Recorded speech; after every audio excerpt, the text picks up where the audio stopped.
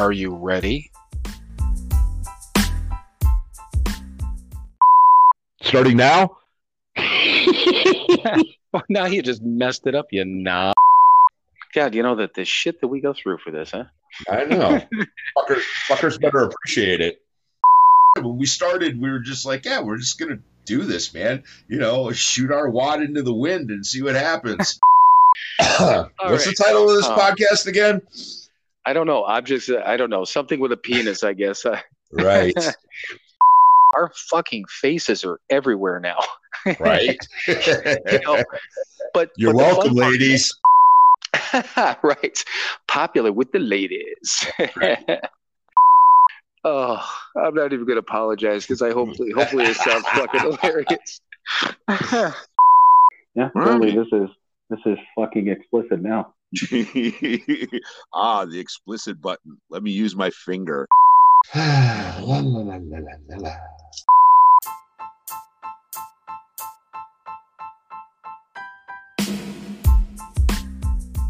It is time for another episode of Sober, Not Mature. And that episode starts now. All right, everyone. Welcome once again to another episode of Sober, Not Mature. And hopefully everyone's been paying attention on Instagram. And we do have a guest tonight. It is Shay. And Shay, I'm going to let you go ahead and introduce yourself real quick. Just a brief intro, and then we'll kind of get into what we're talking about. But I got just a couple of things I want to get into first also. But go ahead and introduce yourself first for everyone. Yeah. Hi, I'm Shay. I go by Shay's Not Drinking over on Instagram. That's where you can find me mostly. I post almost daily over there. I just turned 3 years sober on May 6th. And I'm a mom of 2 girls. I live in Utah. I'm 38. I love recovery. I live it every day. Quitting drinking saved my life. And I'm happy to be here. Thanks for having me. Well, perfect. And you know what? I got a couple of things right, and that's one of the things I was going to bring up. Happy anniversary, because you just hit 3 years. What was that? How many days ago was that? Okay, May 6th. 6 days. What is it? 6 days. It's 6 days ago, yeah. You know what? I knew it was within the last week. I couldn't remember, but that was the first thing I was gonna bring up. But yeah, absolutely. I mean, welcome. I know we, as I mentioned in the promos, it took us. We had to you had to cancel once, and we canceled once, or vice versa. Whatever the deal was, That's how it goes. The longer I feel like I get in my sobriety, the busier I become. Mm-hmm. Right. And what do you say all the time, Mike? What will we do if we stop drinking? Life will be so goddamn boring. That's what everyone thinks. That's what I thought for sure. So I have a quick story first, and you know what? Surprisingly enough, Shay, this story involves you too. So right off the bat, the three of us have a story together. So so everyone saw. I know you saw the promos, and Mike sees them on Facebook. And it basically, when I promote the episodes, I do that picture collage, I do the write-up, which I just grab stuff, as you mentioned, Shay, to grab stuff from your website. So I took a couple of things on there, and I posted the upcoming guest, which had that on Monday. Then I posted it again on Wednesday. And like a few minutes later, I get this notification from Instagram saying that my post had been removed. I didn't know which one it was. And I looked, and it was that one. And it says community guidelines violation for hate speech or hate symbols. Nice. And I'm like, what the fuck? What'd I do? Well, yeah. So first of all, I looked at everything in the write-up, because I'm like, I posted it on Monday, nothing was wrong.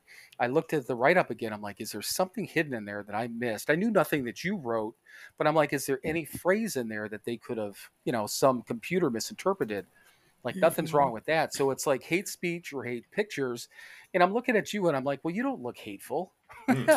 So I'm like, it's not you. Then I looked at Mike and I'm like, well, maybe we look a little hateful. Right. Well, I was trying not to single you out of there, but yeah, Mike looks a little hateful. We're all friends here, but we've been using that picture for literally a year and 2 months now, right, Mike? Because it was a year and a month. Yeah, right. Because it was anniversary weekend. We went down to Akron. Yeah, so a year and a month, exactly, almost. So then I started looking at it. I'm like, oh shit. So I zoomed in, Mike, on your tattoos, and I'm Mhm. like, are one of these motherfuckers looking at that and thinking there's like a swastika on his arm? Now, there's a lot of crap, but that's not one of them. I know. So I zoomed in on it. Even zooming in, you can't see anything. I'm like, I don't get it. So I hit the, because obviously you can have a post reviewed. Hit the review, and like literally 30 seconds later, they're like, oh, sorry, our bad. Oh, And I'm like, you bastards. Because I'm oh like gosh. freaking out. I mean, hate speech, and hate symbols, that's kind of a big deal. Kinda. Mhm. I mean, Kinda. you probably, well, you follow us, Shay. You see some of the shit that I post on there. Oh, I love your posts. They're one of my favorite think I look forward to them. Well, thank you. But they're immature. They're sometimes sexual. Yeah. They're Yeah. inappropriate, but they're not Yeah. hateful. No, Yeah. it's all So done and with then love. They're fantastic. so then, but seriously, I'm thinking on top of that, I'm like, shit. Somehow, some way in here, and then Shay's attached to this. It was very concerning, but then it went away. Like whatever. So Well, I'm yeah, glad they figured their shit out. Okay. yeah, exactly. So you had mentioned before we got on here that we didn't give you any, kind of guidelines on what we were talking about, and my Yeah. answer was we do that on purpose because you. So Shay messaged me. What was that? An hour ago, and Yeah, an hour she's before like, we started. I'm looking forward to chatting in an hour, but I haven't gotten anything yet. So did I miss anything? You didn't get the script? But I told her, I'm like, yeah, we don't set up the link and stuff until before. And she's like, oh, I'm kind of a planner. Sorry, no, it's all good.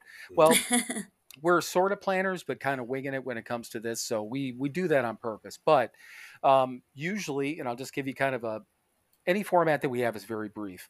Most people want to tell their story, a little bit about their background, and most people want to tell about what they're doing now. And then Mike has the best way to explain that when it comes to telling stories, right, Mike? Exactly. Well, we all know how to get fucked up. We all know how to ruin our lives. We know how to hurt everybody around us. We know how to do Yeah, that. yeah. What we're interested in is the solution. What we're doing today to stay sober. I love it. Yeah. So, talk a little bit about your background and stuff like that. I don't know if you're a 12-step person, but if you've ever heard the term drunkalog, we're not huge fans of that. So, tell us about how you got to where you are. But we really want to dive into what you're doing. I mean, I've followed you on Instagram, I think for at a minimum for a year or so. I've looked at your website and all those things. So I know you're doing good things, and we want to hear about that stuff too. So, just so you know, all your stuff, whatever you want me to put in the podcast notes. If you want me to put your website, I'll put your Instagram, which has already have been in the posts. All that stuff will be in there so people can look you up and contact you. Whatever you want us to put in there, we can put in there. Okay. Great, and I love it. Thank you. So yeah, you're welcome. So it's all you. Okay. Yeah, I love that you're focused on the solution because Mike put it so eloquently that we all know how to fuck everything up. We know how to do that. So, but a little bit about me. I do like to tell a little bit about my background because I think sometimes, at least when I was starting to get sober, I looked for people that I related to. Mm-hmm. Someone that had similarities to maybe my story or, basically that actually. Agreed. So I grew up, I'm in Utah, still in Utah, born and raised here. If anyone's familiar, it's Mormon culture, LDS culture, Latter-day Saints. So I was raised in that religion. It's a pretty conservative religion. One of the rules is that we're not allowed to drink. What was really weird for me was that my parents drank. And like had poker parties on the weekend, and then we'd go to church and they'd tell us not to do that, but it was like, oh, like just I don't know, don't talk about it, right? And just no one ever talked about it. So confusing for me as a young child, and especially because like I hated church from as long as I can remember. And when they were partying, they looked like they were having a great time. So I just always kind of knew from the beginning that that's probably what I would do when I was a grown up was what looked fun, not Right. continue to go to church. So confusing, but at the same time, I was a rule follower. That's just my personality. Even in recovery, like I follow rules. It's part of my personality. Anywho, so I didn't drink it. Basically, that's to say I didn't drink until I graduated high school and married my first husband at 19. So we decided that we wanted to drink, pretty quickly, and that escalated. I had a lot of trauma in my childhood. I think you had in your promo, you talked about I was sexually assaulted when I was a kid. I had my dad was addicted to drugs. That was also confusing because same with like the church, it was this whole do as I say, not as I do mantra in my house. So yeah, so that made it so I didn't drink until I was an adult. But then when I did start drinking, a lot of that past trauma that was never addressed kind of came to the surface. And so it made me crazy. It made me a crazy person. And my young husband was just really confused. Like, had no idea. I didn't even know where it was coming from, and he didn't either. So it fell apart pretty quickly. I didn't really understand probably until this recovery and this 3 years, how much alcohol played a part in the destruction of that. Doesn't matter because I ended up meeting my soulmate, thank God, actually really quickly. My husband, who I'm married to now, 16 years. Nice. We've been together 16 years, married 13. But yeah, he's great. He's seen me through and stayed by my side, and I'm really lucky. But yeah, I met him in 2007. We got married in 2009, and then I went to my first rehab. I was in rehab on our first anniversary in 2010. Mm-hmm. So what kind of happened with that was we had been living together for a long time, and I had been hiding alcohol since the very beginning. So for about 4 years now, 3 years now, I had been hiding my alcohol use. And so he never really knew my baseline from the very, very beginning, because I was taking shots before I would drive to his house, like at the very beginning of our dating. Mm-hmm. And so that was a huge fear of mine every single time, because I was like, he's going to know the real me and he's going to not like me, just so many fears about not being fun or not being like, I don't even know. I think we all have alcohol or what is that? Uninhibits us. Is that the right term? Yep. And so at least for me, I always feared I would never be uninhibited again. And I loved that feeling of not caring what anyone thought, like not a flying fuck. Yeah. And so, and thankfully we can feel that way sober. Yeah. Thank God. Right. Mm-hmm. I'm crazier and wilder now, and it's the best because it's authentic. Right. And no one can accuse me of like, you're drunk. I'm like, no, I'm not. No, I'm not. It's great. I'm just crazy. So yeah, I mean, we've been together for 3 years, and then my sister, she was a teen, I want to say 13, and she wrote me a letter saying she was concerned about me, and it really kind of pulled a lot of the wool that I thought I was pulling over everyone's eyes, and I probably really wasn't down, but people started talking about it. And basically I said, okay, I'll go to rehab. Like I'll go get fixed, guys, mm-hmm. Go let me get fixed. So I went to 90 days. Yeah. Or let me go learn how to be a better drinker, or at least, right. Right. Yeah. I knew that's what you meant. That's what was making me laugh. Not because I'm going to quit. No. Forever. Learn how to control it. Yeah. Moderate like a normal person. Mm-hmm. So I completed the 90 days because, like I said, I'm an achiever. I like to, if I say I'm going to do something, I do it, even if it's fucked up. But I graduated, and then, sorry, I have a little tickle.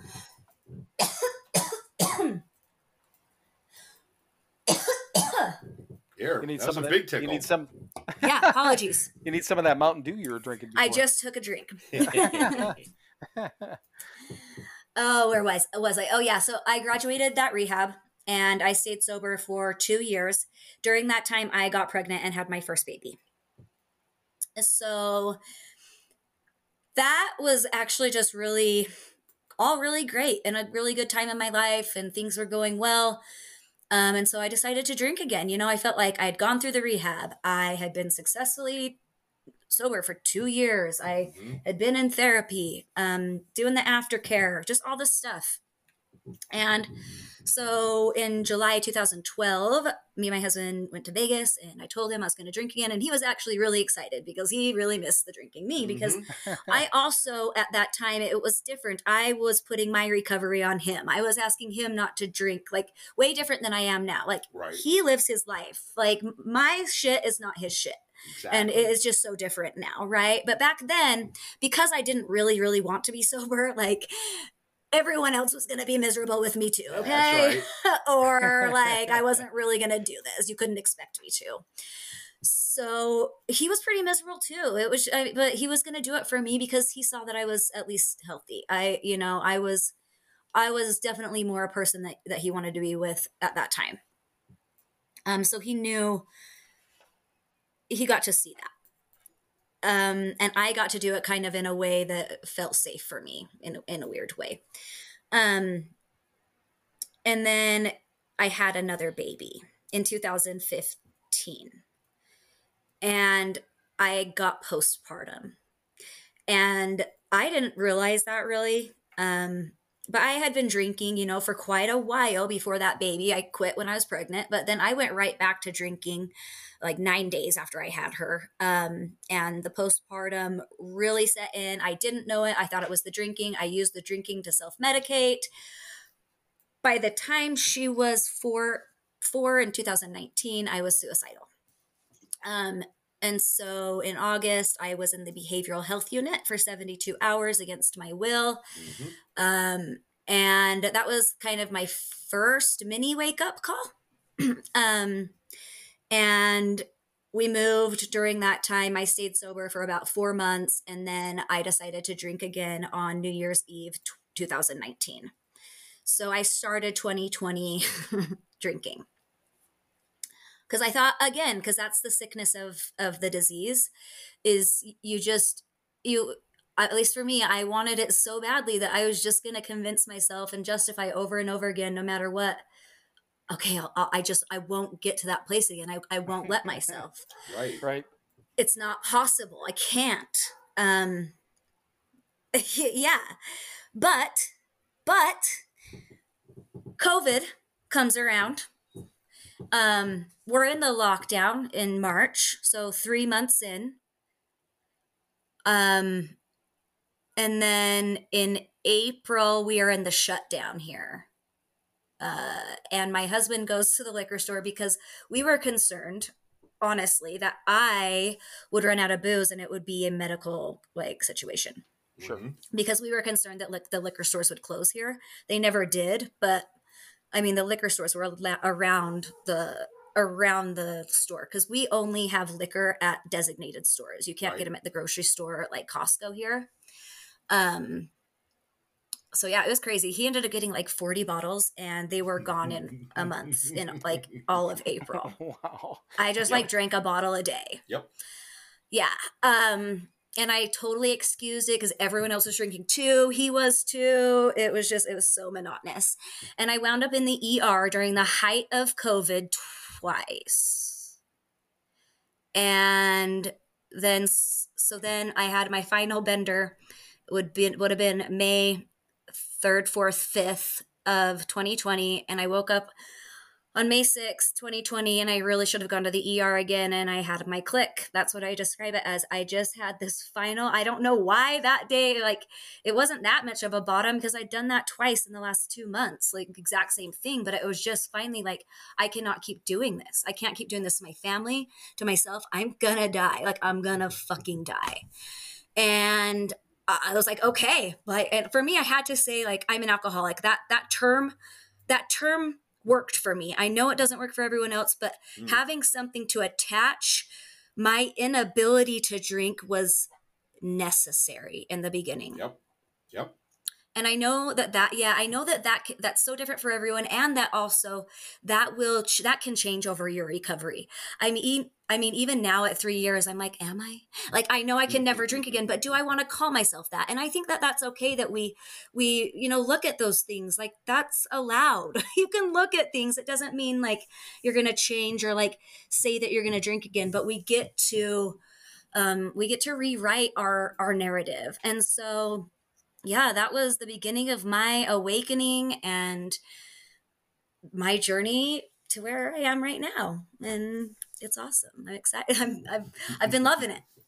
So, in quick question, I'm glad you brought up the alcoholic thing, and um, I've talked about Mike and I have talked about this a couple of different times. I'm never going to use the individual's name on here, but there's let's just say there's people out there that either want to eliminate the term alcoholic, say it's outdated, all these different things. There's other things that go along with that, but the main thing that kind of lit me up the first time was the whole taking away the word alcoholic, and reading posts on Instagram. It's outdated. It's this and that. And in my kind of like exactly what you just said is I don't, and Mike and I talked about it. Neither one of us really give a shit one way or the other what somebody calls themselves, but Mm-hmm. the mindset, it was almost like the individual is taking a look at it like it was up like a racist word or something that was, let's go back to hate speech, like it was Mm-hmm. hateful and hurtful. And the thing of it is, if I walked up to you, Shay, and I met you and you're like, you've been in recovery for 3 years, and I said, oh, a fellow alcoholic, and you're like, I prefer alcohol free. I'm not going to be like, no, you're a fucking alcoholic. Mhm. I Right. mean, I don't care, Yeah. but then again, if you come up to me and I say, yeah, I'm an alcoholic, you're like, you can't use that word. I'm going to be like, fuck you, I can't. Yeah, I can call myself whatever I want, Right. actually. And I put that one of the, well, actually, but no, Mike and I were talking about it. I'm like, if each one of us wants to call each other, I mean, well, he and I are a different story, but if we want to call ourselves, if I want to call myself a greasy, low bottom, slimy ass, you know, drunk, alcoholic, dirtbag, whatever it is, I can call myself whatever I want. Now, somebody might look at me and be like, well, that dude's got he's got some issues. But I could call Mhm. myself that if I wanted to. But that was the whole thing. So I'm glad you brought that up. So wait a second. Let me step back one thing. Mike, what was that old term that you said they used to call alcoholics? Toss pot. Yeah, a toss I'm going pot. to start using that. How about that? That works. Yes, when we were going back and forth, we were thinking of all of the terms and stuff like that, and but I'm glad you brought that up. So, do you consider yourself, and I don't care one way or the other, but it was important for you to say what you were and what you were dealing with. Do you still feel that way, or you're kind of, as you said, kind of wavering away from that, or? Right now, so I thought that I would go by that term forever. Unfortunately, what I have seen happen to me over the course of time and through over these 3 years, is when I felt strongly to relate to it then because I needed something to attach it to. And I'm really happy to talk to other alcoholics and use that term. It's when I talk to normies or people that don't understand addiction, when I use that term, that I get a different reaction to me, even when there's absolutely no reason for that. Hmm. And so what I've chosen to do instead of, I guess that's what's different. Whereas before I would just tell everyone, like, I'm an alcoholic, like, deal with it. That's who I am. Just, if you don't like it, fucking figure out your own shit. Right. But now I'm just kind of like, okay, like, not everyone needs to know everything. And that's part of recovery. Mm. Like, I felt like everyone needs to know everything, or I'm not, or I'm hiding, because maybe that was triggering for me because I was hiding so much with the alcohol that I felt like everything had to be in the open. Otherwise, I don't know. You're not working an honest program. Yeah, something Mhm. like that. And Right. so as I'm growing though in my recovery, I know that that's not necessary, and not Right. everyone, is going to respond in the way that is best for me and for them. Mhm. And so I'm just learning discernment. Okay. Right. That's all. Yeah. Balance. Yeah. Yeah, absolutely. Yeah. Right. Yeah. But as far as the term alcoholic, I mean, yes, I am an alcoholic. If I talk to another alcoholic, Yeah. you better believe it. Right. Yeah. Because that relates us. That Sure. connects us Well, on yeah. a visceral level. Because if you are a self-proclaimed alcoholic, you know the fucking depths of hell that we've been in. Mm-hmm. Like because you can actually automatically relate to Yeah. like It's a shorthand. it's like, oh, okay, we're this we get it. We're the Yep, same. Right. Yep. There's this Yep. thing. We have it. And Mhm. that's fine. Yeah. That's all Yeah. it is. That's all it is. It's a label that we have this allergy, we react differently than the normies. I can never drink alcohol again. No. or I will fuck up my life really, really, really fast Right. and possibly die. So that's it. Right. And as long as I remember that every day, and more I'm good. importantly, I'm going to fuck everybody's life up around me. That's the thing. You and know, that's, I mean, it's if I not could worth just, it. if I could be in a bubble and just fuck my life up, you know, My own, my right. very own. You know, right. You know, the big lie we tell ourselves. I'm not hurting anybody but myself. Oh my gosh, because I've seen the ripple effect go the other way in the last 3 years. Yeah, exactly. Oh, the sad ripples I was putting out. I had no idea how far they were extending. It was so sad for me to see and realize because my new ripples are allowing me that. Exactly. But that was part of the healing too, like to see like what the destruction. Right. Yeah. And there's no other way. Yeah. The positive ripples, there's no other way to explain it. We have to experience it. We have to. You know, it's the same as touching that hot stove. I can touch that hot stove. I can do that. Wait, I'll do it over here. No. Yeah. We're going to burn ourselves. Yeah. Right. Yeah. And but yes, but the positive, but we need to experience it both ways because that's just, again, that alcoholic shorthand.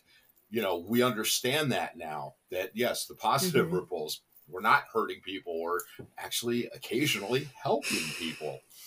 And it feels so good. Like you can sleep at night and it all does circle back around to selfishness. You know, when we really think it about does. it. Oh my gosh, I say that all the time. People are like, why do you have an Instagram? I'm like, because I'm selfish. Yeah, right. Because I want to talk about me all the time. Like, no, but like that was how it started out. That's not how it is now, but it was very selfish. Like, I need something to do that's gonna, you know, make me think about this every day. Right. Exactly. That I will feel some pull towards, get those the endorphins and the dopamine, because you know that's what Instagram is all day long. Right. It's just a new dopamine and serotonin hit than the alcohol, but like whatever, it's better than the poison I was pouring down my throat. Right. So with and it's interesting that you said depending on the people that you talk to, and I know you do coaching, so I do want to get into that so you can talk about that a little bit too. But I mean, Mike and I don't know how much of our podcast you've listened to. I don't necessarily post a lot of AA things on Instagram because of we've got such a wide audience, you know, and I try to get troll comments. That's all that happens. I try to keep things as vague or as neutral as possible. But when it comes to the podcast, Mike and I talk about AA a lot. That's what we were brought up in, lived in, absolutely, and still live by the principles. But one of the biggest things is that if we're talking to somebody, if we get somebody that comes up to us and starts asking us questions, it's not our place to label somebody as an alcoholic or even necessarily start talking to them as if they are, you know, that person's got to come to their own conclusion. So it's interesting. And again, you're starting on a path where it's like, okay, this is what you think you were. And now you're kind of opened up a little bit, but still with that same mindset where, you know, you've got to kind of be a chameleon based on who you're talking to, because seriously, if and I've had normies come up to me, we've had friends, we've had all these different people, both Mike and I, over the last 13 years, and it's like as soon as somebody starts talking to you, I know I do, and I know Mike, I think Mike does too. It's immediately you think in your head like, okay, I need to choose my words, you know, because we can tell our stories and then let them be like in their head going, that's me. That was me. That's me. Right. That's the whole point of AA meetings, right, Mike? When we sat there and you know what they used to tell us about hearing our own story, right? Right. You know, right exactly. in the beginning. Yeah. Well, that's why the recovery ecosystem is what it is, that we need the newcomers and we need the old timers, because the newcomers remind us, you know, and the old timers relate to the new, you know, give the stories that the newcomers need to hear. And right. And know that I'm not alone. Right. They're not alone. And there is a way to do this and be happy and healthy and free. Yeah. You know, and not miserable, you know? Yeah. Yes. I mean, yes. There's a way out. There is. I was so used to being miserable. I figured, okay, I'm just going to be miserable in a different way. And it turns out I'm actually not fucking miserable. I thought that too. I thought, okay, fine, I'll just never have fun again, but at least I won't be ruining my family and killing myself. Right. Like, be alive and miserable. But, yeah, fine. But you know, it's funny with when you mentioned with Instagram too, and it's so I do the same thing every morning. I do the same post, and then I go off the fucking, you know, basically out of Mm-hmm. out of my mind throughout the afternoon, depending on how I feel. But I always do. I post one of our readings, and I say our because Mike and I basically read the same books every morning. Right. Uh-huh. We don't sit down together because he's in Cleveland, I'm in Indiana at the moment. But so Okay. I try to pick one of those. So I post that first, but I do that. I do it for other people, but I also do it for myself because Yeah. I pay attention more to the readings when I know I'm going to post something. And then Mm-hmm. I post a podcast clip because we do the podcast every week, and every morning I post a clip. So I'm Mm-hmm. doing that for ourselves, but I'm also doing it for the person like you, our guest. Yeah. So, and Yes. then I usually post some piece of merchandise now that we have the store. Usually it's a coffee post, something like that. That's for us. So it's Yeah. for, Yes. the first one's selfish in a way, but I mean, those three happen every morning. And then, like I said, then I Yeah. just, the memes that I post, I do that because first of all, they're funny as fuck. And, Yeah. and I try to see how far I can go with, How many unfollows can I get with this one? well, and to begin with, and you've got a hell of a lot more followers than we do, but to begin with, when I was watching, we'd have like 5 or 6, maybe 1,000 followers, 500 or 600 or 1,000. Then I'd Mm-hmm. see it actually drop. It hasn't dropped in months, at least not visually, because we'll Uh-huh. get, if you look at it over a 30-day period, we'll get like 300 followers, or we'll net out 100. So Yes. there's scammers, there's OnlyFans chicks trying to get money from us. There's all these different things that I get a ton of those all the time. Yeah. But I'm sure there's people that look at it, they're like, who the fuck are these people? And they don't, and I'm fine with that. I don't care. But it's a lot of fun. So the other thing that I wanted to bring up, and you know what, Mike, do you want, looking at 30 minutes before we so Yeah. Shay, I mean, you've got your basic story down up to the point Mm-hmm. of basically getting into sobriety, right? So we can get Yep. into the next part. And I've got one more question, and it has to do with you anyhow with Instagram. So what do you think, Mike? A good time to Okay. take a break? Let's do it. All right, everybody. Stay tuned for a message from our sponsor, and we'll be right back. Hey everyone, it's your friends at Sober Not Mature. Hi And there. yes, it's both of your friends this time. Hi Mike, how are you? I'm well. How are you, Bill? I am doing well, but we do have a purpose. We actually usually talk about our one website, but we actually have 2 websites now. So we wanted 2 websites in one. All right, so everyone knows we still have the podcast website that is www.SoberNotMature.com. And we just launched the store website, so we also have that. Do you know what the website address is on that one, Mike? Of course I don't. It's pretty easy, Mike. It's www.SoberNotMatureShop.com. Ah. But from the podcast website, you can still hit the store link and get into the web store, or you can access it from our Instagram page through the highlights. We've been posting quite a bit about it, and we'll continue to do that. But do you know what's on the second website, Mike? Well, there's a store. There are products that you can purchase for you and your loved ones. Well, Mike, do we still have merchandise? We have merchandise. Well, we got T-shirts and coffee mugs and all kinds of crap. And one of the coolest parts, we also do have all the recovery books from Hazelden, which is kind of a big deal. That is a big deal. At least for us. So all the books that we read, God Grant Me, 24 Hours, the big book, the 12 and 12, all of those books are available for sale on our website. And again, that store website is www.sober. Trying to help, man. I know you are. You're not helping, though. Okay, now I got to say www.SoberNotMatureShop.com. .com. Visit that today, or visit the podcast website, which is, again, the podcast website. So www.SoberNotMature.com. Did you just say sober but not mature? Yeah, sure. Write that down. Yeah, like fucking mush mouth or something. All right, everyone. You've suffered enough with this, and we'll get back to what we were talking about previously. So visit the websites, though. All right, welcome back. And now, as we said a couple episodes ago, I think we're going to dive more into the solution.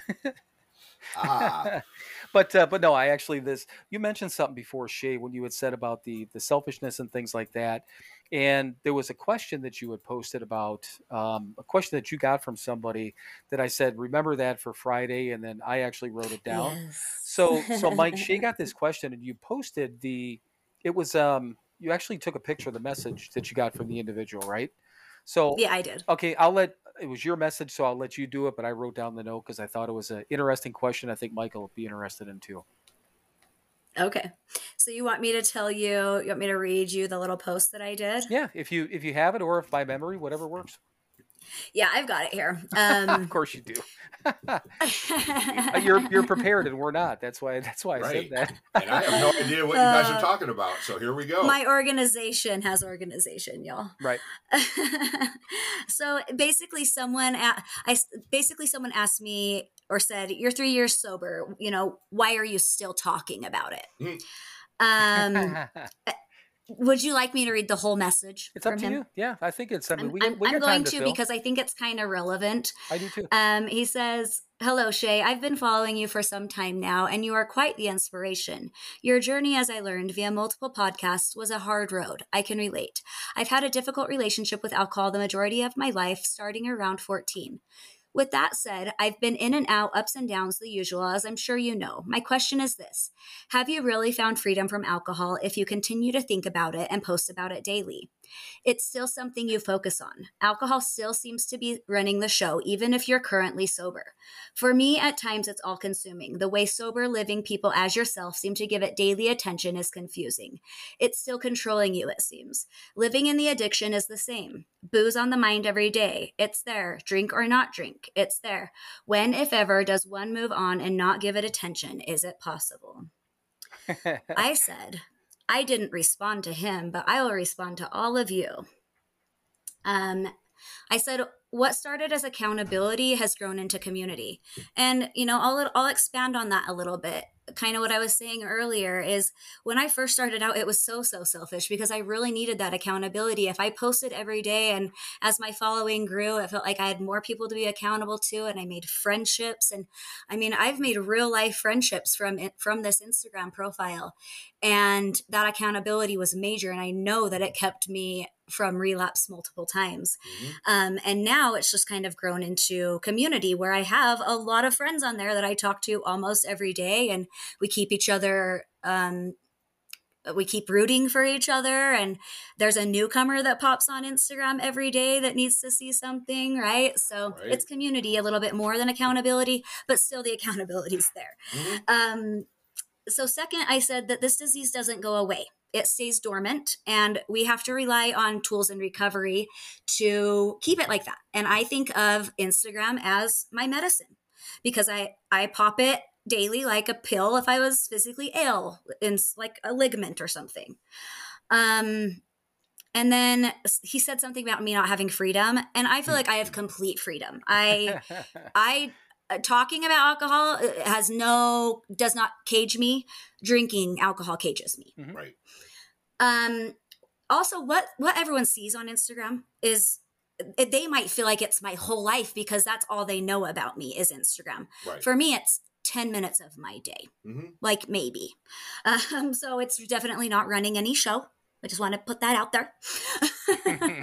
And then my intention is to spread awareness because big alcohol is everywhere, spreading that message in absolutely every way possible. And so if us sober people aren't out there spreading the message and showing support to people that feel alone and think that there's not other people like us out there, I don't know who else is going to do it. So That's me doing it. Right. So that's basically it. Just saying, those are my reasons. I guess I understand what he was saying, but I'm not going anywhere. I think it helps me. Other people tell me it helps them. I am the happiest I've ever been, and Instagram is a great tool. Yeah, but see, Mike, I figured you'd appreciate that one. Absolutely. And clearly, this is someone who hasn't completely accepted their alcoholism yet. I'm not sure what's going on. I'm really not, but it's not my. What's whatever. Right. Well, okay. when I fought that stuff, and when am I going to be free of it? When am I not going to think about it? Never. Jesus Christ. Yeah, because I spent 4 decades of my life on it. thinking about alcohol all the time. Yeah, 4 decades for you. So you have at least 4 decades of everyday not. Right. It's just how it goes. Yeah, of course I think about alcohol all the time. We've talked about it plenty of times. Yes, we always think about alcohol. Well, not always, but yes, on a daily basis, alcohol enters my mind one way or another. And if I write a post about it in the morning that reminds me that I don't drink that, then no matter what point of the day that happens, I already have my foundation that I don't do that. It doesn't matter. It doesn't care. And it's like, it's almost invisible to me the rest of the day instead of this like scary thing that might jump out at me. Right. Right. Yeah. Exactly. Yeah. Like you said, we have this disease. There is my favorite quote from the Big Book, and yes, I'm going to quote the Big Book now. There is no cure for alcoholism. All we get is a daily reprieve contingent upon the maintenance of our spiritual condition. And the most important word there is maintenance. It's absolutely true. Yeah. Yeah. We don't have to do it as heavily and as like all in as we do in the beginning. No. It like fades out. Like it fades out, and you pick the tools that work. And it doesn't even fade. It just becomes a part of our life. Right. It's just a lifestyle. It's just like, and then everyone kind of around you knows you don't drink, and it's just like, it just fits. It just starts to feel. Exactly. It's life. It's not that gorilla in the room anymore. It's a little tiny monkey over in the corner. Yes. And we can tame him and give him a banana and put him in his cage if we have to. Right. Yeah. Well, and that's when I read that, and that is Mike quotes that piece of the Big Book, and maintenance it's the most important thing. And like we've talked about it a ton. Like you just said, posting in the morning. I post to Instagram, but before I ever do any of that, and both Mike and I have been doing it, for fucking ever. We do readings, we do prayers in the morning, and that's because that's what we were taught. But that's like you said, Mike is the one all the time. You say, Mike, you take your medicine every morning. Yep. And that's doing your prayers, doing your readings, the same thing I do, because we were taught that. And do you remember what Chris said to you about making the bed when we saw him at Stella? Mexico. No, yeah. Did I make my bed when I was on vacation in Mexico? I said, you know what? I straightened it out. I cleaned it up a little bit. Yeah, yes, I knew that when I'm going to the beach, the maid's going to come in and do it properly, but I'm still going to I'm not going to leave it a mess. I can't. It's part of the thing I have to do. I have to make the bed every morning.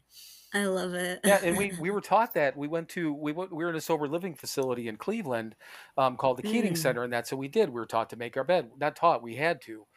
So yeah. And that's what Chris asked. He's like, when you were on vacation, did you make the bed when you're in a hotel room?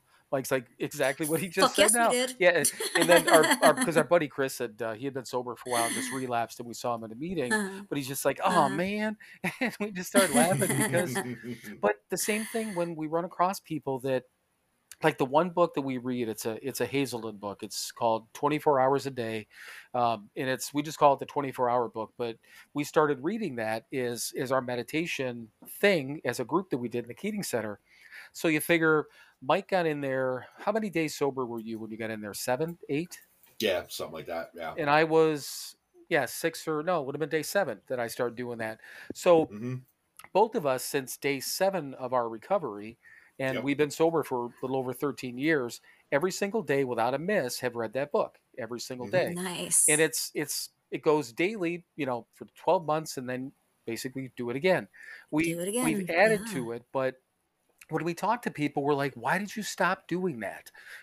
All you got to do is everything we were taught. We did the meditation, just read your fucking book. We used to take a walk. I used to take a walk in the morning, even when we were required to take this little walk. I kept doing that for a while until I got fucking lazy. but these certain things that we do every day, making the bed, we still do it because it's I'm not superstitious except when it comes to this thing. The things I do, and Mike and I talk about it all the time, we'll add to stuff we do, we never take away. We're never like, It's like Jenga, is it that one piece that's going to, make the tower fall down, So, I mean, I don't know. How many people, Mike, I've lost count. How many people have you're the one that says it best about stopping all the time. Yeah, about that. Right. Yeah, that's just it. Yeah, what happened? I stopped. Stop going to meetings. Stop praying. Stop doing stopped working the program. Yeah. And if you stop, then you don't, for me, I'm an alcoholic. If I don't do this stuff, if I don't do this maintenance every day, I'm going to pick up a drink or a drug. I'm going to. Yeah. I have no choice. I'm going to do it. The only choice I have is to choose to do these things that these good people taught me to do, to not pick up that first one. You know, if I stop doing it, I'm going to pick it up. I'm thoroughly convinced of that. I don't have a choice. I'm not in control of this. You know, the first step, again, on steps. But the first step is the only one that we're told that we have to do perfectly. And there's two parts to that first step. I'm powerless over the substance. Okay, that's pretty fucking easy when you're laying in the gutter and you feel like shit. And, And the second part is my life is unmanageable. Well, 13 years sober, my life is still unmanageable. I cannot manage my own life. I never could, and I never will. If I allow these things to manage my life, if I allow this program and these principles to manage my life, then I'm okay. If I stop doing that shit, I'm fucked. Every time. Every time. It's the tools those are the tools you have found. That's your recovery cocktail. Right. Right? Like, we have these like medicine cocktails. We had those disgusting alcohol cocktails, blah, blah, blah. But this is your recovery cocktail and it works for you. And so right. Just do it. And that's, cocaine and heroin in a syringe was a wonderful cocktail. But it didn't work for very long. Not sustainable. Right.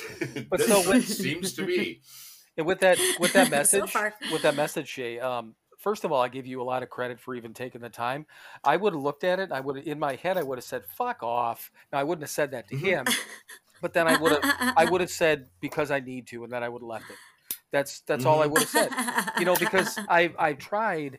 I don't justify it. But here's the cool thing is that I'm old and jaded. Mike is old and jaded. You're not. Yes, I am. Which is wonderful, because the thing of it is that and I'll give you an example. Both of us can be very soft when it comes to somebody in this program that is asking, or somebody that's sober or wants to be sober, asking us for help.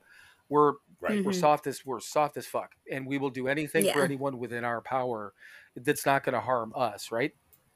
So this guy messaged us the other day, and 30 days sober, longest he ever had is 6 weeks.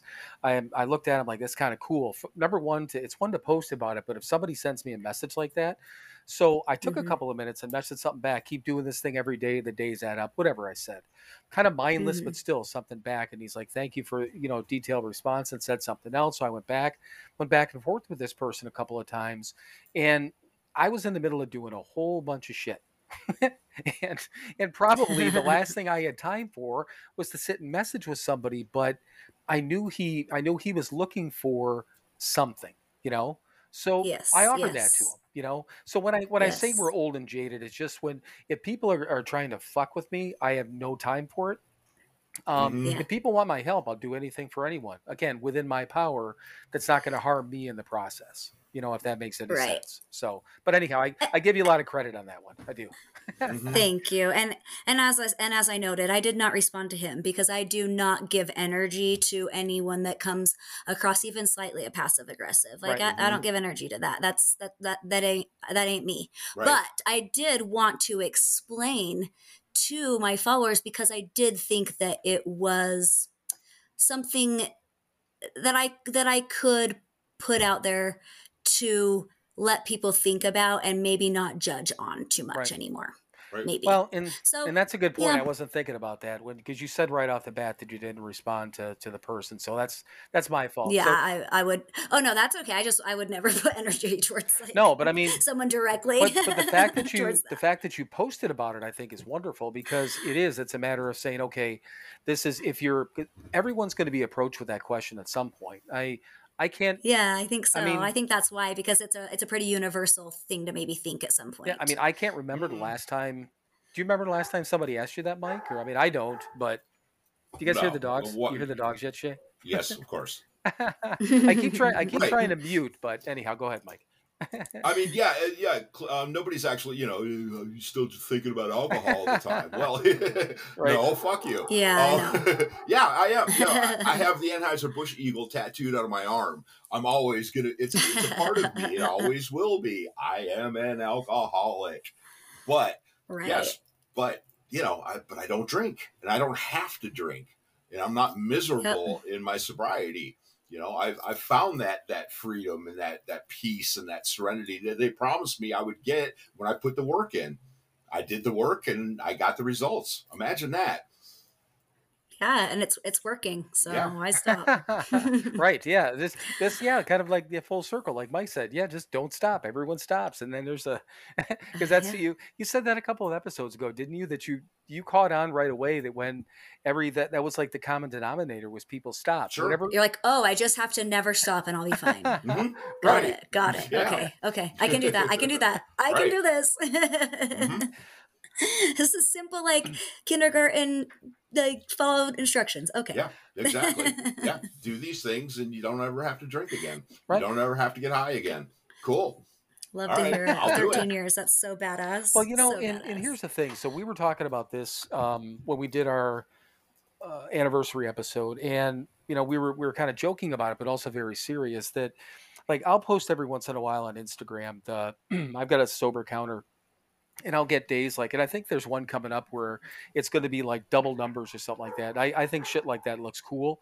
Or when you hit a certain number of hours and it's even. It's kind of like on your car when you hit like 50,000 miles and it's all that type of, it's like that type of visual thing that I kind of get into for whatever reason. Yeah. But that I do it just because it's fun with numbers. I'm not looking for. I don't need people to tell me every day that, oh, great job and whatever. It's cool to hear. Yeah. But the one time a year on our anniversaries, we post and we post our coins. We're like, literally, it's kind of like, okay, we did it. It's another year, Mm-hmm. But there's always there's always the thing, if everything that Mike just said, everything that we were just talking about, and in all the yets, that all these things that we didn't do, all these things that will happen if we don't do these things that we need to do every day. So it's not a matter of, and I know I've got to remind myself because I'm an egotist. Me too. I think most alcoholics are. I know. I kind of say it. I say it. And I laugh because you don't know me that well, Shay. But his bald ass mother's known me for 13 years, so he knows. Mm-hmm. But and he's like, yeah, you are. Yeah. Well, I'm the first one to admit it, and he's the first one to back it up. So I appreciate good that. for you. Good for you. But with that, I need to stay humble about this thing because 13 years is a really long time, but it's not enough, and the number of days we have is great, but it's not enough, and we have to have and want more, just like, I guess if nothing else, kind of like when we were drinking. But the whole point is just, continuing to do all these things on a daily basis so that we can have these things. And most importantly, like Mike, you said before about not messing with other people's lives, right? I mean, that's the biggest gift. It's the huge thing. Yeah. And yes, it is an ego feeding thing and all that when we post, but it's also, I mean, for me, it's showing people that it's possible. Right. Because, yes, that's what it's become. Because, much more 13 and a half years ago, there was no fucking way I thought that I would go 13 years without a drink or a drug. Not a chance. Right. It is possible. Do these simple little things, take the actions, and it is possible. Yeah, it's impressive. And we're all part of that recovery ecosystem. We all help everyone else that are at different points of their recoveries. Mm-hmm. So well, and we were just talking about a couple of episodes ago too, that the people that I really enjoy being around in recovery, I love the old timers. I love the 30s and the 40 years. We've known people with and known people really well with 50 plus years of sobriety. So we've known everyone all over the spectrum. But I love hanging out with, talking to, and watching people that are within that 1 to 2, maybe 3 year range, because I do Those, too. That's my favorite group too. oh, I mean, because especially when somebody, There's so much growth. well, and it's so much energy, and people are out there just doing it and Mhm. feeling it. They're just like, ah. It's like buzzing. They're like buzzing. Right. You're like, I want some of that. And it's great because you know what? Mike did group at the Keating Center for a long, long time, and I'd sit in with him. And then, there'd be a room full of how many, 30, 40 guys sometimes, maybe 50 in a room like that, Mike, that we would do.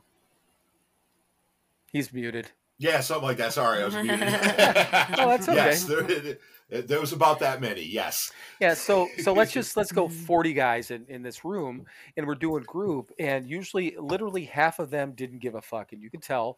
Another half of that half. So figure, 20 don't care. 10 of them are probably too tired and falling asleep. 10 are paying attention, but not really into it. But then you see 3 to 5 guys out of that 40 that are listening to every single word. They need it. Yeah. They need and it. These are the guys you're like, okay, I see you, And they're ready for it. Yeah. Right. And we've got friends like ready for these it. are the you're throwing tiny little foundational things out for them to grasp onto. Planting and seeds. It's rewarding. It's rewarding to be able, because you know that you were given that. And so it's rewarding to turn around and pass it along. Absolutely. And then watch people flourish with it. It's like, and then they keep going and then they pass it, and it's beautiful. Yep. It's all those ripples you were talking about. So you do, and I guess that's maybe a nice lead into what you do. I mean, you got your Instagram page. I see what you do. You've got 20,000 plus followers right now. Okay, that's what I thought. Yeah, I mean, it's a ton. It's a ton. I knew that much. And so there's all those folks that you're again planting seeds all over the place. You also do coaching also. So I am certified as a recovery coach. I went through the state of Utah through their program, which was really cool. And I got certified last year. I have not started my practice. It's something that I put a pause on, but honestly, you guys are the first to know that I am going to be restarting that. Nice. So it's not going to be right away. But I am hoping that in 2024, or even maybe end of this year, to take on a couple of clients. So that is going to be back in the works again, which I'm really, really excited about. So did we just get an exclusive here? That's awesome. You did. You actually did. Has that ever happened? That's never happened before. So. I don't think I've ever had an exclusive to give. Well, out of definitely our first. Yeah, we've had, I don't know, probably when do we start guests again? At 20. I don't know. So I don't remember when we started guests. We probably had 30 episodes or so that we've done. Maybe 25 guests, 20, 25. Right. Something like that. Yeah. So out of 25 guests, roughly even averaging an hour and 20 minutes with each one of them, never have we had an exclusive before. So thank you. I feel very special. Sure. Hey, I aim to please. But so with, do you do any one-on-ones right now, or you just do your Instagram posts, or how do you tell me what and that's what I guess kind of my question was. I wasn't sure if you were coaching or if you were helping people individual, or kind of like Mike said, what's the solution? What are you doing now type of thing, Yeah, I'm sorry I didn't get more directly to the solution. My bad. I'm so used to kind of giving my history and then diving into it. But cool. So what ended up happening was I was really all in, and I think that that's pretty common of recovery. When I got sober, I did an IOP. I got on medication. I saw a therapist weekly. I saw a psychologist to get on different medications for depression, anxiety, anger, sleep, cravings. I mean, I did so much stuff. So that's like a quick bleh of some of the things I did in the beginning. And then I got on Instagram, and that was kind of the best tool for me, and it enabled me to kind of drop some of my tools actually, and it's been my best and most used tool. And because I was really so into that, and I was taking a lot of DMs every day, I was talking to people, I actually did this thing where I was feeling burnout of recovery. And so, I went through the certification process, everything. And so end of last year, I was just like, whoa, I kind of got in this panic mode of, I don't know if I want this to be my whole life forever. I don't know if this is what I want to be as my career. Right. I want to help people, but I don't know, kind of this just awakening, growth in my recovery, as you will. And it's only been recently in the last probably several weeks, speaking with my therapist and my husband, that we do still think that coaching is probably my path, just maybe in a different way and not as involved as I was planning to be. So yeah, I'm going to be taking clients one-on-one. That's the plan.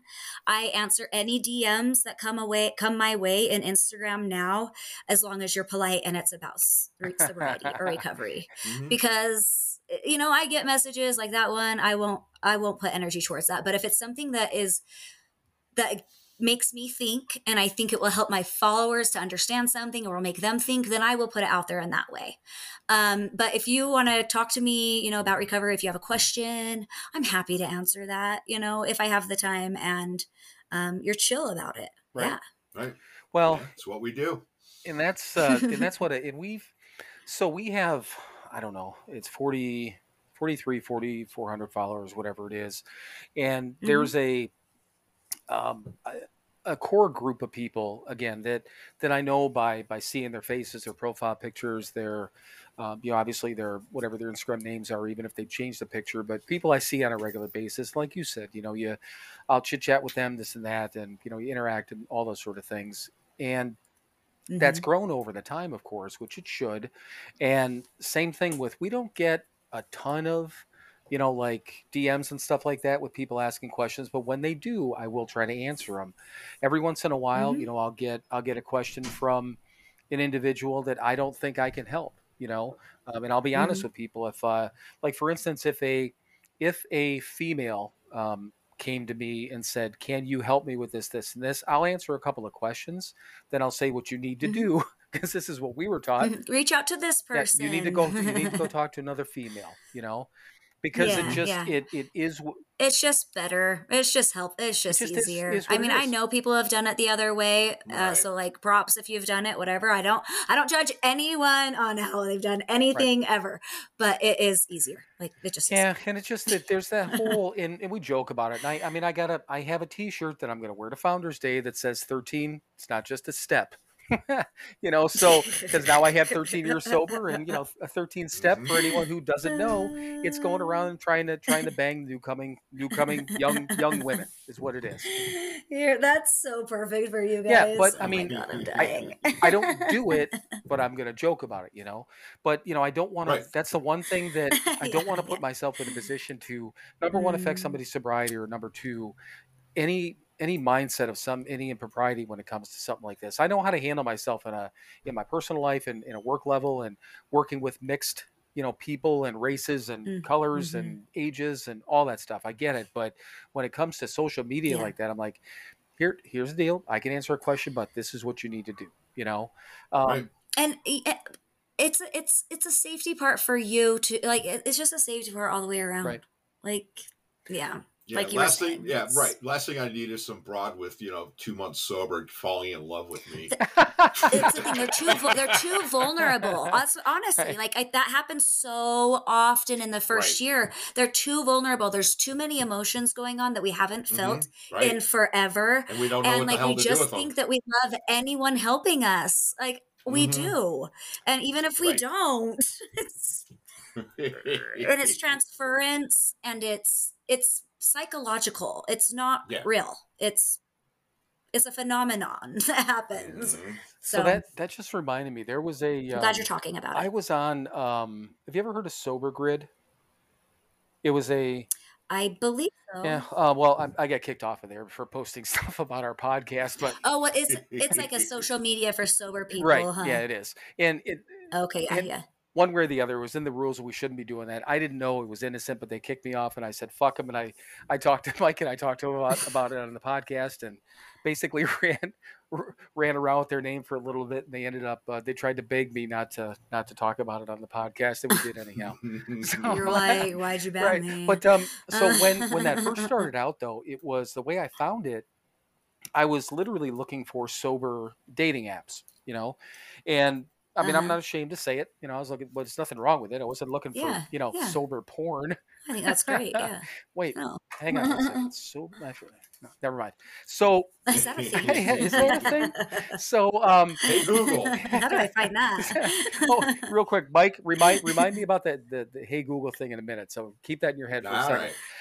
right. So I ended up get on there, and I met two people that I actually hung out with and dated for a little while through there that I'm still friends with to this day. You know, so then I connected this other chick connected with me. She was in Tennessee, and this was only, God, probably 3-4 years ago. Mike, I don't even know if I told you about this because it was just kind of like this passing thing, but we're talking back and forth, and you know, again, sobriety comes up after a couple of days, and you know, it's a sober app, and she's like, "Oh, I've been sober a couple of months, but I had like 7 years before, whatever it was, however much time, relapsed, and I'm back in this and this." And she's like, you know, all this different shit. You know, we keep talking, but you know, she's like really like wanting to talk deeper and this and that, wanting to meet at some point, and I'm like, I said, I'll tell you what.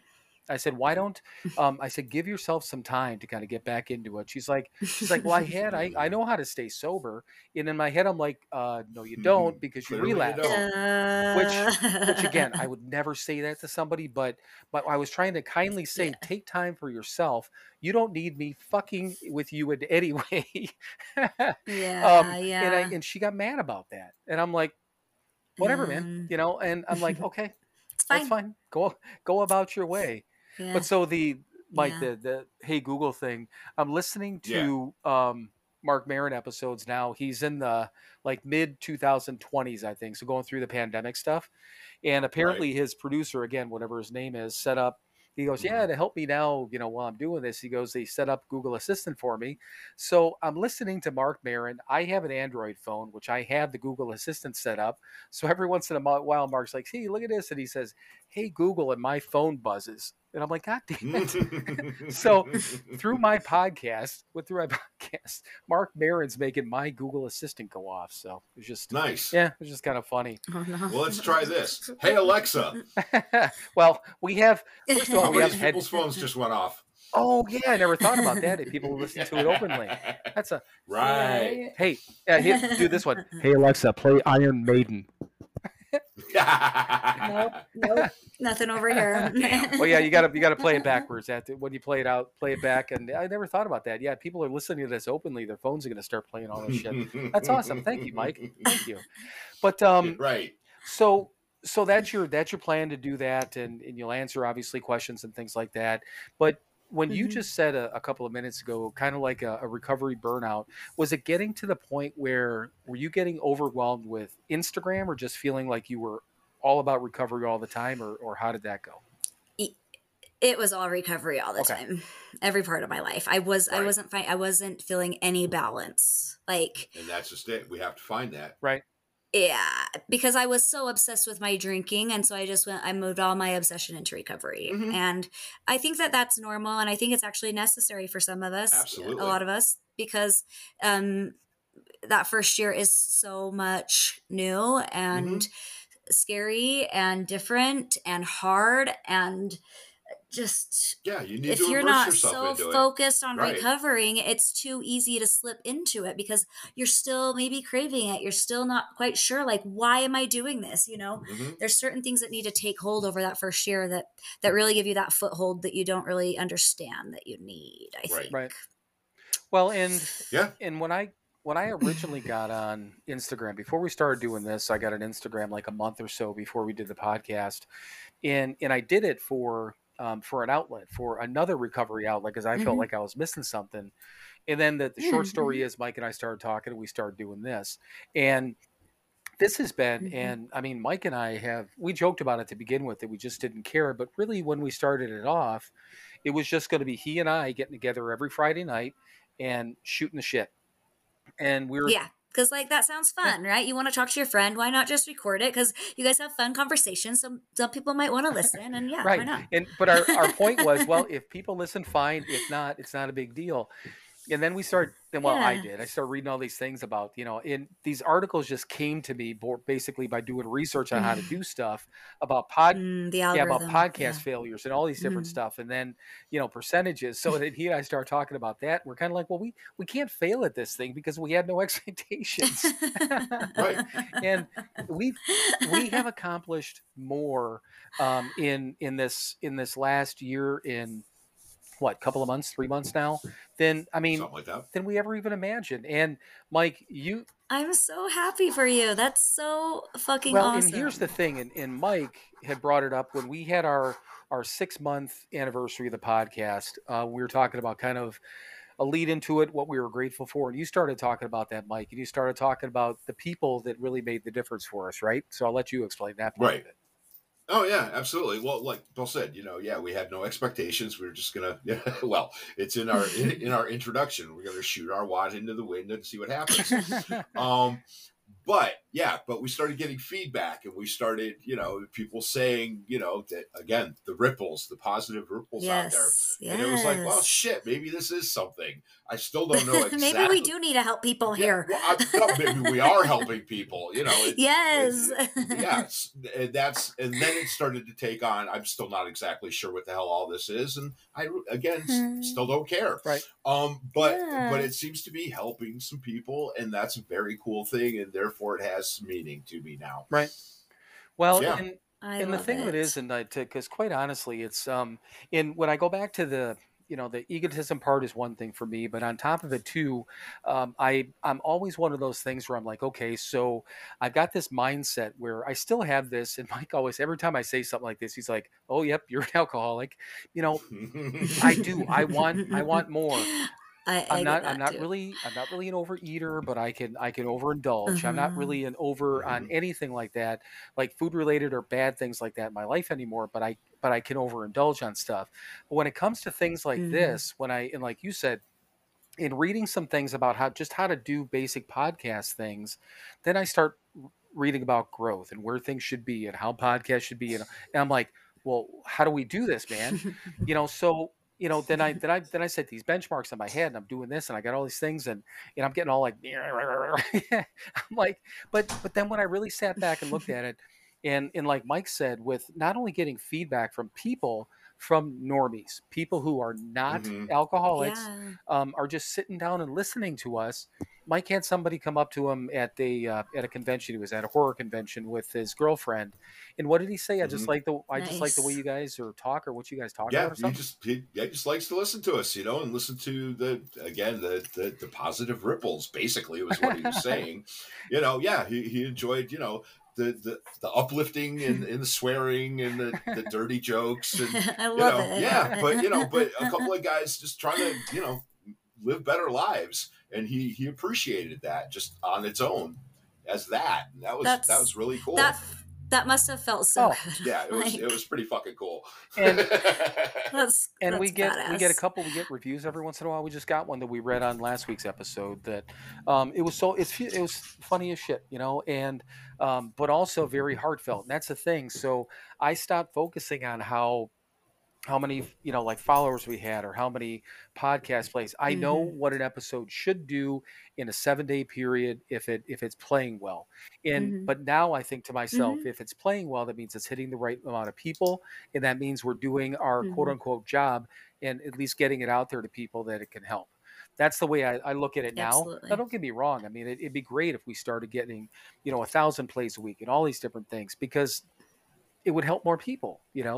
Right. But Yeah. that's why I say sincerely, it's just when I look at this over this time frame, I look forward to this so much. And this podcast, it does occupies an hour plus of our time, just the recording part of it, and then doing all the setup Hmm. and things like that, and the clips I do and whatever.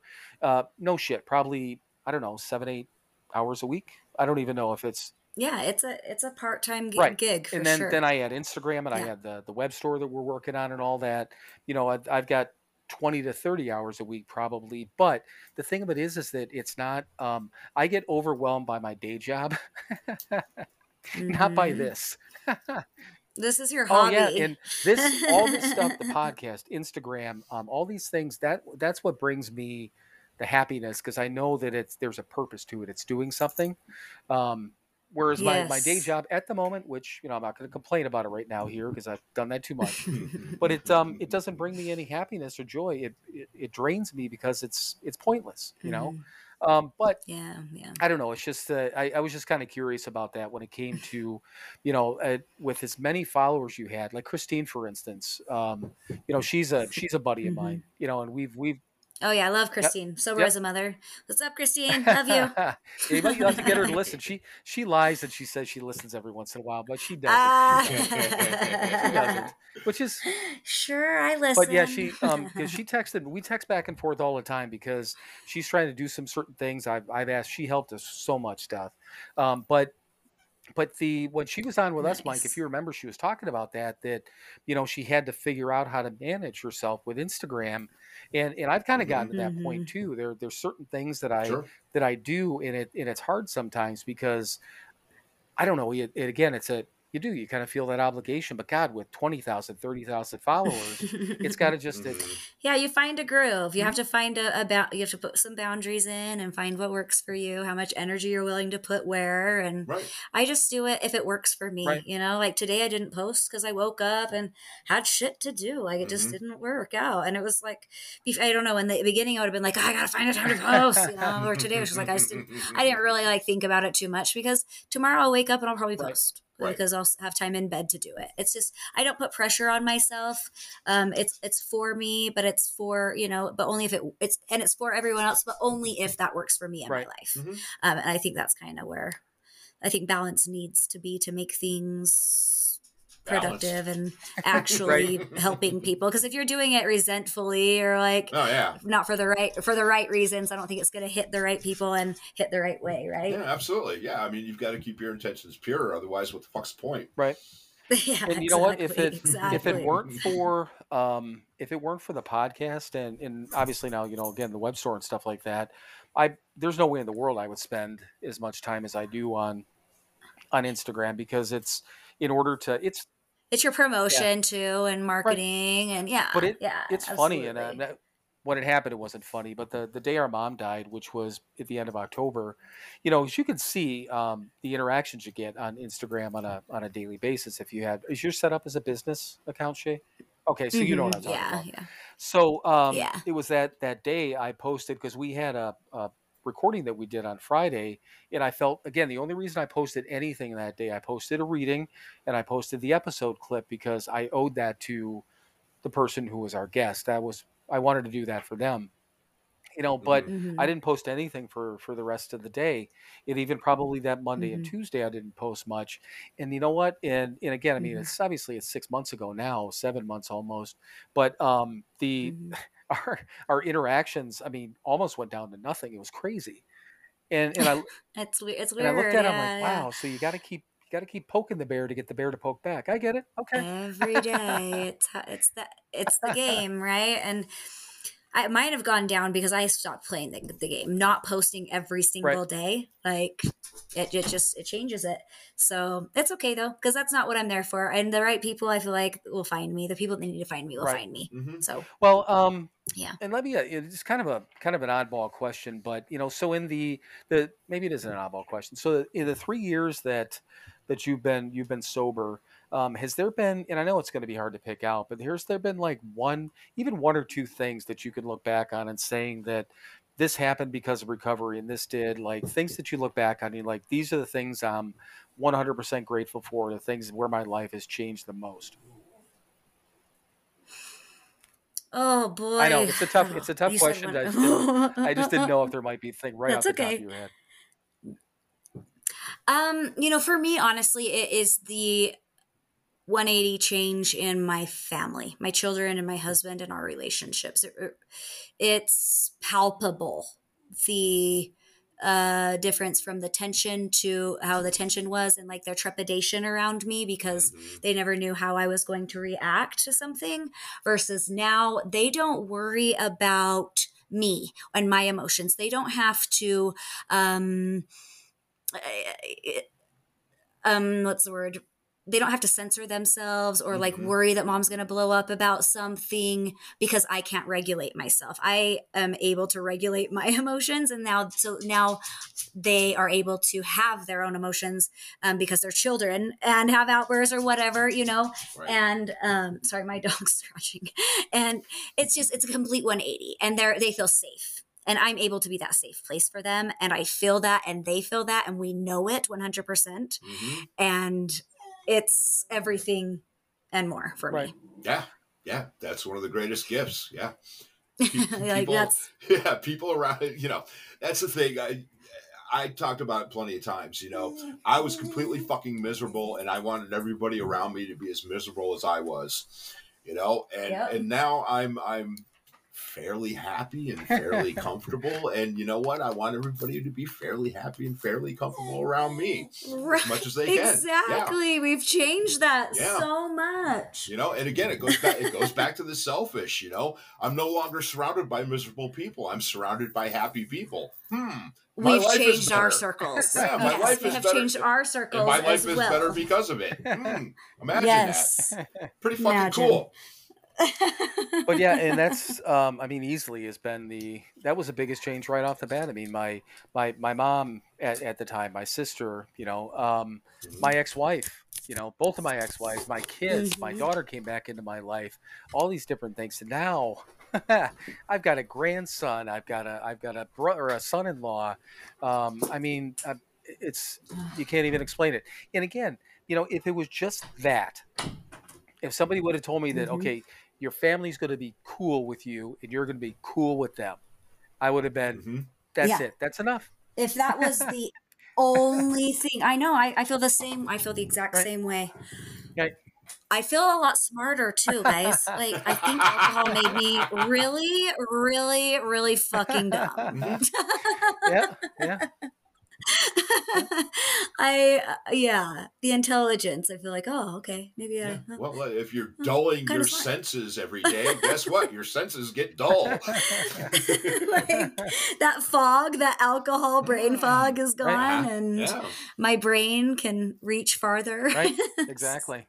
So it's something special. Well, and I apologize for throwing that question out. Literally, that popped. Oh, don't apologize. I like that. That was kind of fun to have to think about and reach for. So and it wasn't prepared. I didn't even have it written down this time. I usually I'm the one that writes down all the questions and I throw all this shit out at Mike. And every once in a while he's like, "Fuck, what did you fuck?" I don't know. Yeah, but makes us think. Yeah, it was just literally just popped into my head, and I thought about that. So I appreciate that. So what else? Yeah. I mean, we've occupied a lot of your time, and I know you've got a husband and children sitting there and a dog. It sounds like. So what? I finally let her out. You heard. I'm at my sister's house, and there's a German Shepherd and 2 Shih Tzus going fucking nuts down there before. Oh, nice. So, and I don't know why. I have no idea. They're great dogs. Well, I know why. My 7-year-old opened the door and let her in, and then shut it and locked her in, and then she couldn't get out. So I had to run over there. No, but my sister's dogs are great. They're wonderful. I love them to death. But yeah, when they get going, they go crazy. So, what's and thankfully my python and my tarantula are very quiet. Oh, my husband would not like your house, but me and my oldest would. I like snakes. I think snakes are cool. He's got a huge snake and the tarantula story. I forget what we talked about that in one of our episodes. That was gifted to him in very early. That wasn't gifted. It was a gift. Abandoned. Yeah. It was did you ask for no, it? No, it was abandoned at the 3-quarter house we were living in when we were still at the Keating Center. Yeah, some guy was up in the attic and he lasted a couple of weeks or so, but he had brought a tarantula with him and he left it up there. And he didn't take it? Yep. You're like, okay, I guess I'll take it. And you still have it? 12 and a half years 13 later. years later? Yeah. Whoa. Yep. I mean, they live about 20 years, so yeah. That's crazy. Yep. She's right over across from me in my bedroom. Yep. What's her name? Dwight. Dwight.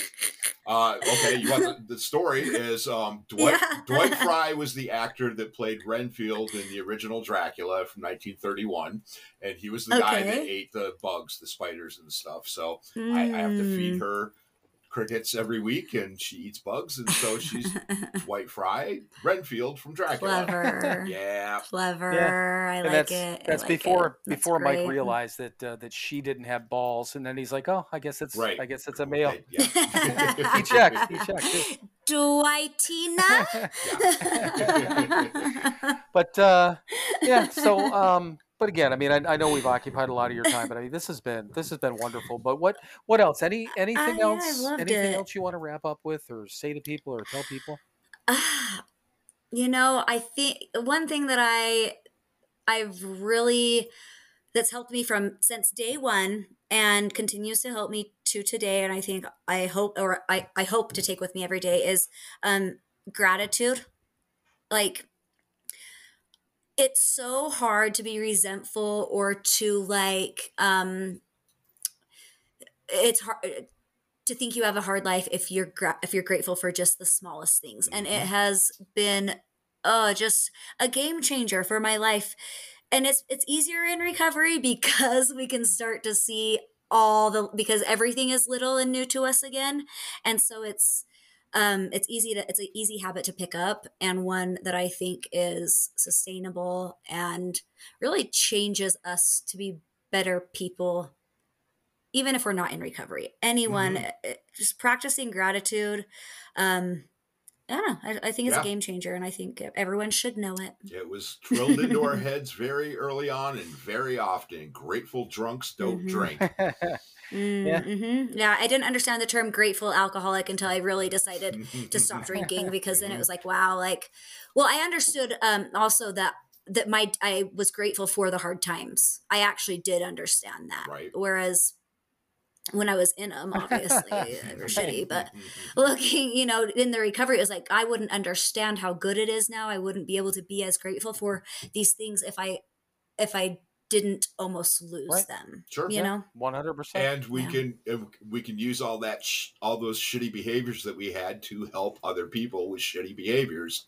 Yep. Because we can relate and we can share our lived experience. And they can relate to us. I found speaking to people that have substance abuse or addictions, or whatever you would want to call it, when you talk to someone in a therapeutic or a counseling type setting that has lived experience, it is much easier to get farther faster. Right. Because like you said, like we talked about in the very beginning, kind of like the alcoholic to alcoholic resemblance, you have that first initial connection. So, I just hope that more people that are in recovery choose to, even like part-time, like I'm excited to start doing, or even just on Instagram or however that works for them, like you're doing on the podcasting. You know, this is a great platform too. Being able to share what we know, what we've learned, what we've been through will unlock the prison of someone else. Absolutely. Like, however we share it, it will unlock someone else's prison. And if people understand that, then we can hopefully make some real change. Absolutely. Well, that was a good way to wrap it up, because I mean, seriously, we're all about the gratitude stuff too. So, have you yet or listened yet to the end of our episode? Have you listened to our wrap up?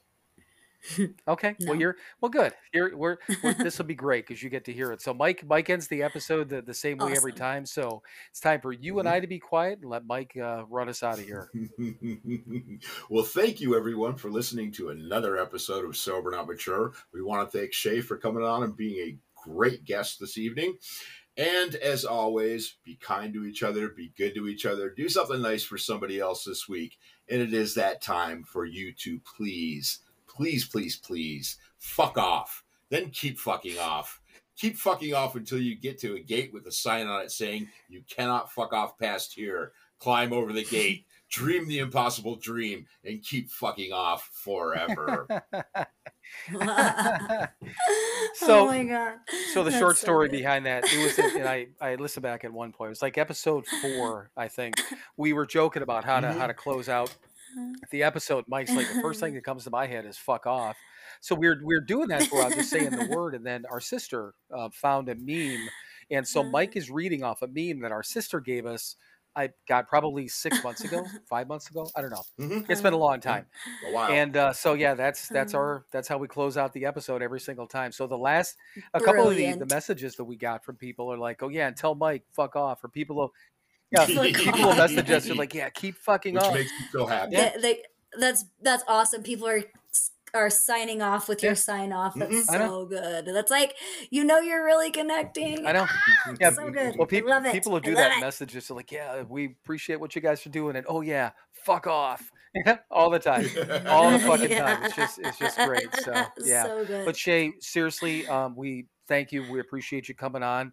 Just so you know, and I'm going to be up ungodly early tomorrow because our niece is graduating from Purdue tomorrow. So she is. Oh, yeah. So we've got a Boilermaker. Ooh, I'm thinking about alcohol again. But it starts at 9:30. That's Eastern time. That's 8:30 our time. We got to leave here at like 6:30 in the morning. I'll have to get this posted and actually get my ass together. So it'll be. I usually don't post. Hey, if you could do it later, no. okay. Oh no, it's okay no. if you do it Because I went. No, like, if I don't, because then after that, I'm driving up to Wisconsin to go to my son's girlfriend's graduation party. So I've got. I'm leaving at probably 6:30 tomorrow morning, and I'll be back at about 11, and probably 4, 6, I don't know, 7, 8, 9 hours of driving in between there. But so what we just talked about, though, it's for the kids, and these are. What will we do if we can't drink anymore? Yeah. What will we do? But anyhow, so it'll be, the episode will be up early. I will tag you as a collaborator. It's your choice again whether you accept those, but obviously you'll know what's there, and then. Yeah, I'll share it so that people can listen and all that. Well, and I was telling Mike the other day, I texted him, we've already picked up, I think we've picked up probably 10 or 15 followers over the last couple of days just from your post, from the post from your stuff. So we appreciate that. It's not what we do it for, but more so to try to help people out. No, it's helpful. I think it's kind of part of it. I mean, it does help. I mean, but it's not the main point. Yeah. These conversations are great, and what we were talking about before. But I'll get all your notes in there, and then obviously everyone, please follow Shay, follow her, what she's doing, and follow her on Instagram and her new venture, which we were exclusive with. Yeah, first exclusive. Yeah, but seriously, thank you. And Mike, I love you, brother, and I'll talk to you guys later. I love you too. Love you guys. Hey, fuck off, okay? All right. Bye. Bye. Bye.